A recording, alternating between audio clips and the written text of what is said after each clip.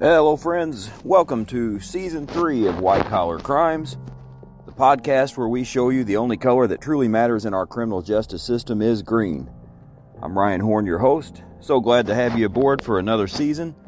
Hope you've had a nice couple weeks off from our last podcast. We're glad to keep this going and have you aboard. Have hopefully another successful season exposing crimes that don't always get a lot of exposure, from the news media and just the general public in general. We're glad to have you aboard. Iowa's not a place you would expect to have a white-collar crime story. In fact, I don't think we've had any in that location here. Nice state. It's a neighboring state to me, actually. But, like Illinois here, once you get outside of Chicago, Iowa, is mostly like Illinois, farming state. Farm a lot of corn, soy, things like that, and not somewhere you would expect a lot of white-collar crime activity. But as you have seen and heard on this podcast, white-collar crimes happen, from all different parts of the country and even world for that matter, and committed by all ages, races, sizes. We just recently had one on the Cherry Hill Spats gentleman that was in the neighborhood of around 700 pounds. So they happen all different walks of life pull these off. And this is what would happen in this situation. This was a white-collar crime scheme, if you could say that, or, for lack of better words. It was started by a family kosher-owned slaughterhouse in Postville, Iowa, really tiny town there in Iowa. And it would become kind of a startling location for what was about to unfold, especially for federal immigration authorities, as they would later find out when they raided the warehouse or the slaughterhouse and found some absolutely deplorable working conditions among other types of crimes committed. But as I said, Postville is a really small town in northeastern Iowa, about 2,000 people or so, and not a place that you would expect a lot of probably crime of any kind. Generally smaller towns like that, kind of like the one I live in, for the most part, are a lot more peaceful and quiet than the larger cities, so not somewhere you'd expect a lot of crime. But the Brooklyn-based, I'm hoping I'm pronouncing this correctly, Rubashkin family, they turned this location into a kosher meat producing warehouse. And since Americans usually don't like to, work a lot of times in slaughterhouses and really tough jobs like that, it's not uncommon for a business like this to have to hire, foreign labor. And in this case, though, this was mostly illegal immigrant employees that they took in. But a lot of Americans generally are not drawn to do jobs at these type of locations, so it's not uncommon. There's a, factory, about an hour or so from where I'm from here, and they employ a lot of immigrants. Of course, they have been busted also for, employing illegals and things like that. So they pick out this location to produce a lot of kosher meats, and they were, a powerhouse in this business. And when they employed a lot of these immigrants, that kind of changed the landscape of the town. It didn't take much, a town of 2,000. You start importing, a few dozen immigrants here and there, or maybe a few hundred or something like that. It can really change the landscape of a town really quickly. And this was something that certainly, the residents took notice of, and certainly changed the landscape and the way things were done in town. But it's not uncommon for immigrants to be employed at these kind of places, but employing illegal immigrants in a place like this is illegal, and the problem that many of them run into, and why many of these illegals are taken advantage of, like they were with this family, is because if the conditions are not up to par, they're not likely to report it because they don't want to risk being exposed and being deported. And, even though the conditions are horrid by American standards, it's quite possible they're not horrid by the standards from the countries that they came from. So they're still willing to, tough it out and deal with what they have to here just to get away from, whatever they've tried to escape from their home countries. And this allows families like the Rubashkins to, exploit them for financial gain. They're willing to stay here and work cheaply and, put up with things that American citizens certainly most likely would not put up with, at least not very many of them. So they can make a huge profit by cheaply employing people that, one, do not have legal status to be here, and two, are not likely to report, gross human and work code violations.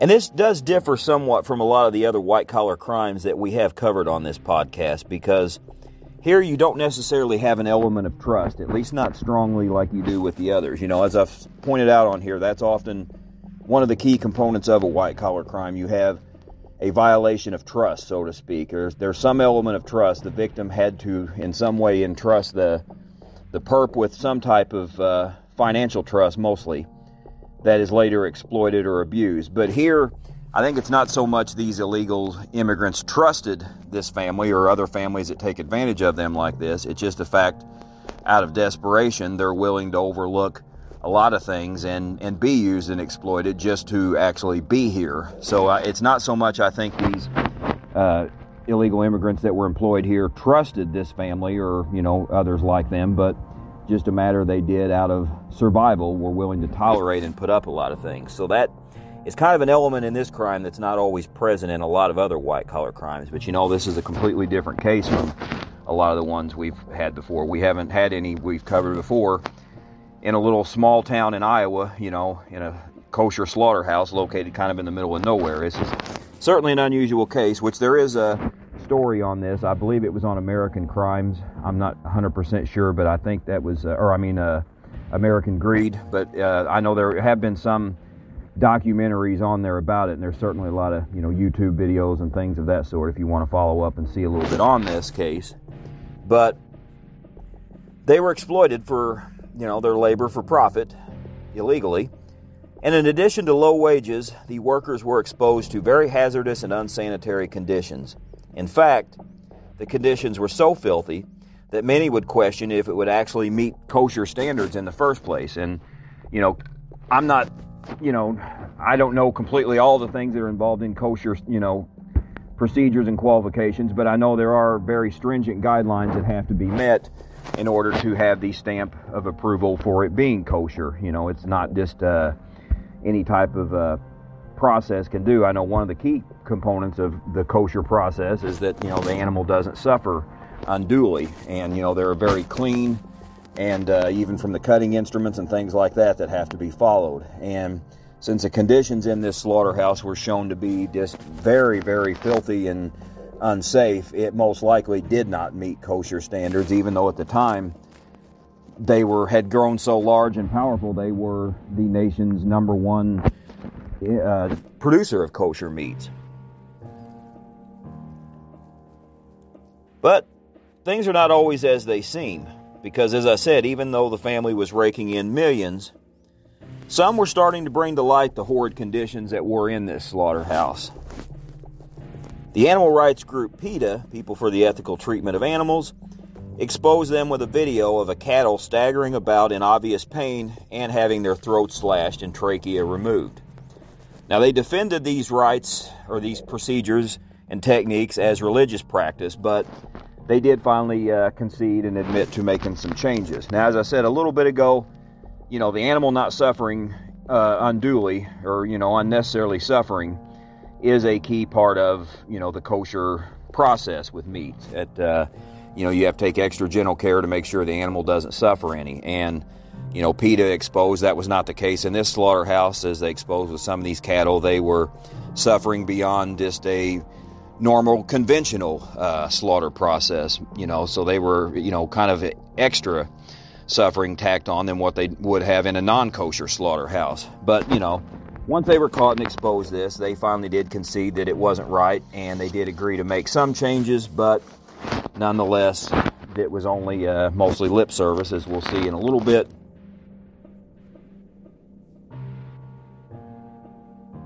As we will see here shortly in a little bit. But the big exposure came when federal immigration authorities raided, which was, again, probably the largest kosher slaughterhouse in the country, and they rounded up 400 illegal immigrants, mostly from Guatemala. At the time, this was probably considered one of the biggest raids in one day in our country's history as far as immigration policy is concerned.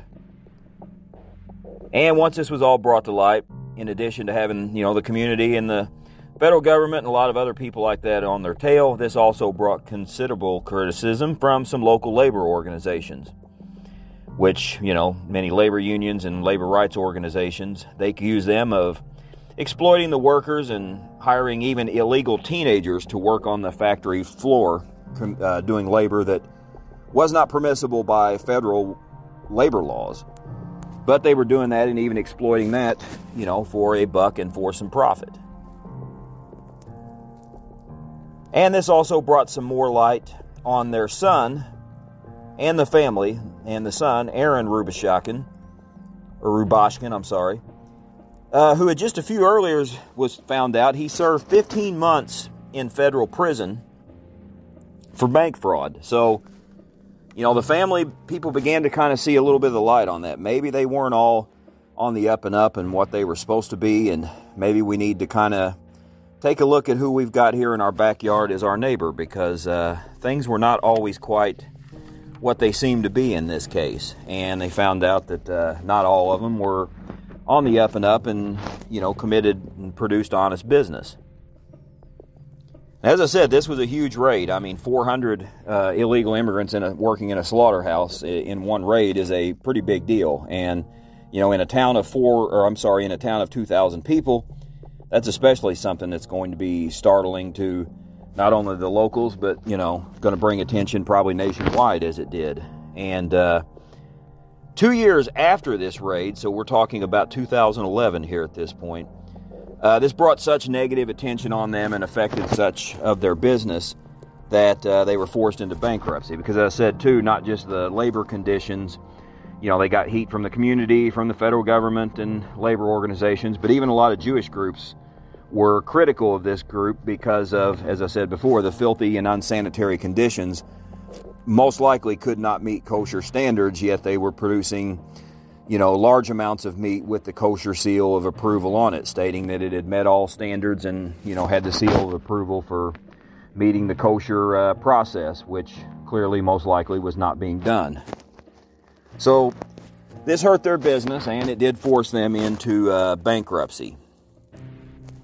Now, the family matriarch and ringleader, Shalom Rubashkin, he was sentenced to 27 years for a variety of financial crimes. 86 total counts, in fact. That's a lot. And 27 years is a lot for a white-collar crime, as you know, because as I've pointed out tons of times on this podcast, and will just about seems like every episode, it fits somewhere, people don't always, when they're convicted of white-collar crimes, they don't always get punished like they should. And, they oftentimes just don't have justice done. Sometimes later there's justice done in civil court, where families sue and they get financial backing out of it and get some money out of it and compensation in that regard. But most of the time they get pretty light sentences. But 27 years for a white-collar crime is a pretty hefty sentence. And this sparked a lot of outrage. And there were some Jewish communities, even though they were critical of the kosher process and things that he was involving in his slaughterhouse, they were very critical of this sentence because they felt this was very excessive for a non-violent offense and first-time offender, which honestly, when you look at it, probably is the case. Most of the time somebody doesn't always get that much of a sentence, the first time around, especially for a non-violent crime. We had Stuart Parnell from the Peanut Corporation of America. We did a podcast on that last year, and he got a large sentence, but that was because his company, the Salmonella poisoning, they sent peanuts out that they knew were tainted and unhealthy and unsafe, and led to about 9 deaths. I think he got a pretty hefty sentence, and that's completely understandable. But in this case, I don't know that there were any deaths or anything like that reported, other than massive exploitation of illegal immigrants and endangering their lives. Certainly working in very unsafe and unhazarded conditions. The conditions reported in this were extremely filthy and unsafe, and that happens a lot of times in these. That was also the case in the Peanut Corporation of America. Their factories were found to be very filthy. They were paying Americans basically minimum wage to work there, and very safe and unhealthy conditions, and that's what we found in this case also. But yeah, I would have to say that is kind of unusual, although, we don't know the extent to what he did exploit in these 86 counts. That's a lot of counts for financial crime, so you tally that all up, that is going to get somebody a decent amount of time. But yeah, I would say usually 27 years would not be what I would have expected either. But that is what he ended up with. So Shalom would appeal the sentence, but a federal appeals court in St. Louis would deny his appeal. So, he did appeal this lengthy sentence, but the appeals court in St. Louis was not interested in hearing anything on his behalf, or, why. So they basically upheld his sentence, which, to my knowledge to this day, is being, played out as we speak. And normally the story would end here after, his failed appeal, and he would just continue to do his time, and maybe a discussion about if there's a possibility he'll get out at his advanced age. I doubt that's going to happen. And then we always have the issue we talk about on this show is whether they will get out and reoffend and exploit somebody again. Not likely to be the case on here, but we will certainly be able to see. And not likely he will, but you never know, I guess. But the story doesn't quite end here. The Rubishakin family, their company was known as Agro-Processors, and they sold the company to Agristar. Now, the hope was from the local community that, they would change the things that were being done, probably the, employment processes and the sanitation processes and things like that they were doing. But that wasn't the case. And some claim that Agristar was involved also in much inhumane slaughter, still claiming that to this day, to my knowledge, that they're still continuing many of the practices and methods and things that were done by agro-processors. And, that's still catching some outrage and criticism from, the local community and probably PETA and some of the others. So who knows if much will change on that. Now, there hasn't been any report that I know of them, exploiting immigrant labor or illegal immigrants or anything like that. But, only time will tell, and who knows. We may end up doing a podcast on them as well. So just kind of have to stay tuned on that. And speaking of podcasts, we are going to take a look if anyone out there, if you want to maybe even expand upon white-collar crimes and maybe even do some episodes on, serial killers or just other types of street crimes. We are interested in getting feedback in that. Some have mentioned that to me about maybe expanding a little bit just beyond white-collar crime. That's completely up to you, the listeners. If you have an idea for that or for a show, as I always say, you can email me at ryanhornvt@gmail.com. You can message me on the Anchor page that hosts this podcast. Also a donation button on there if you want to donate to us and help us keep going. That's always a big help. And also, you can hire me for voiceover work. I am involved in that. In fact, I'm narrating a couple of audio books right now that'll be coming out soon. And you can also contact me, at my email there, or, contact me on my website, ryan-horn.com. Make sure you also follow us on the Facebook page for changes and updates on episodes and things of that sort. We like to keep you all in the loop of what's going on with that, and hopefully keep this going. I mean, the main focus of this show would remain white-collar crimes, because that's what it is. But if anyone out there would like a special episode once in a while on something else, we certainly would be glad to do that, just to kind of shake things up and keep things a little interesting. And, that's up to you, the listener, that will determine that. So, yes, please be sure and give us our feedback that we need. And hopefully you tune in next week. We will have a story that's, a lot of you are probably familiar with. A lot going on with the IRS right now, and, a lot of controversy with them. And sometimes people have had unfortunate clashes with them, not just everyday middle Americans or whatnot, but sometimes rich and powerful celebrities do. And we're going to cover the case of actor Wesley Snipes and his clash with the IRS and what happened when he got involved in, what was basically white-collar crime. So That's going to be an episode coming up next week. So we're so glad to have you here in this season and kicking off another one. I sincerely want to thank any of you that listened to even just one podcast during our last season and helped keep this going. And our audience is growing. We're getting more downloads and getting downloads all over the world, which is really awesome. And we're glad to have you a part of that. And as I always say, reach out to your local pet shelter and help adopt or, foster one or donate financially. Anything you can do like that to help. And watch out for each other. Watch out for financial exploitations. I believe there's going to be a lot going on about student loans right now. I've gotten some calls from, I think, some fraudulent spam calls about trying to get, something done with your student loans. They're going to be taking advantage of that. So watch out for your friends and family. And as I always say, especially watch out for your elderly friends and family, because they are the ones that are most victimized by these types of crimes. So keep an eye out for each other, and on this show we'll continue to shine the light and keep exploiting and showing these types of crimes and give people the justice they deserve. So God bless, thanks for tuning in, and we will see you all next time.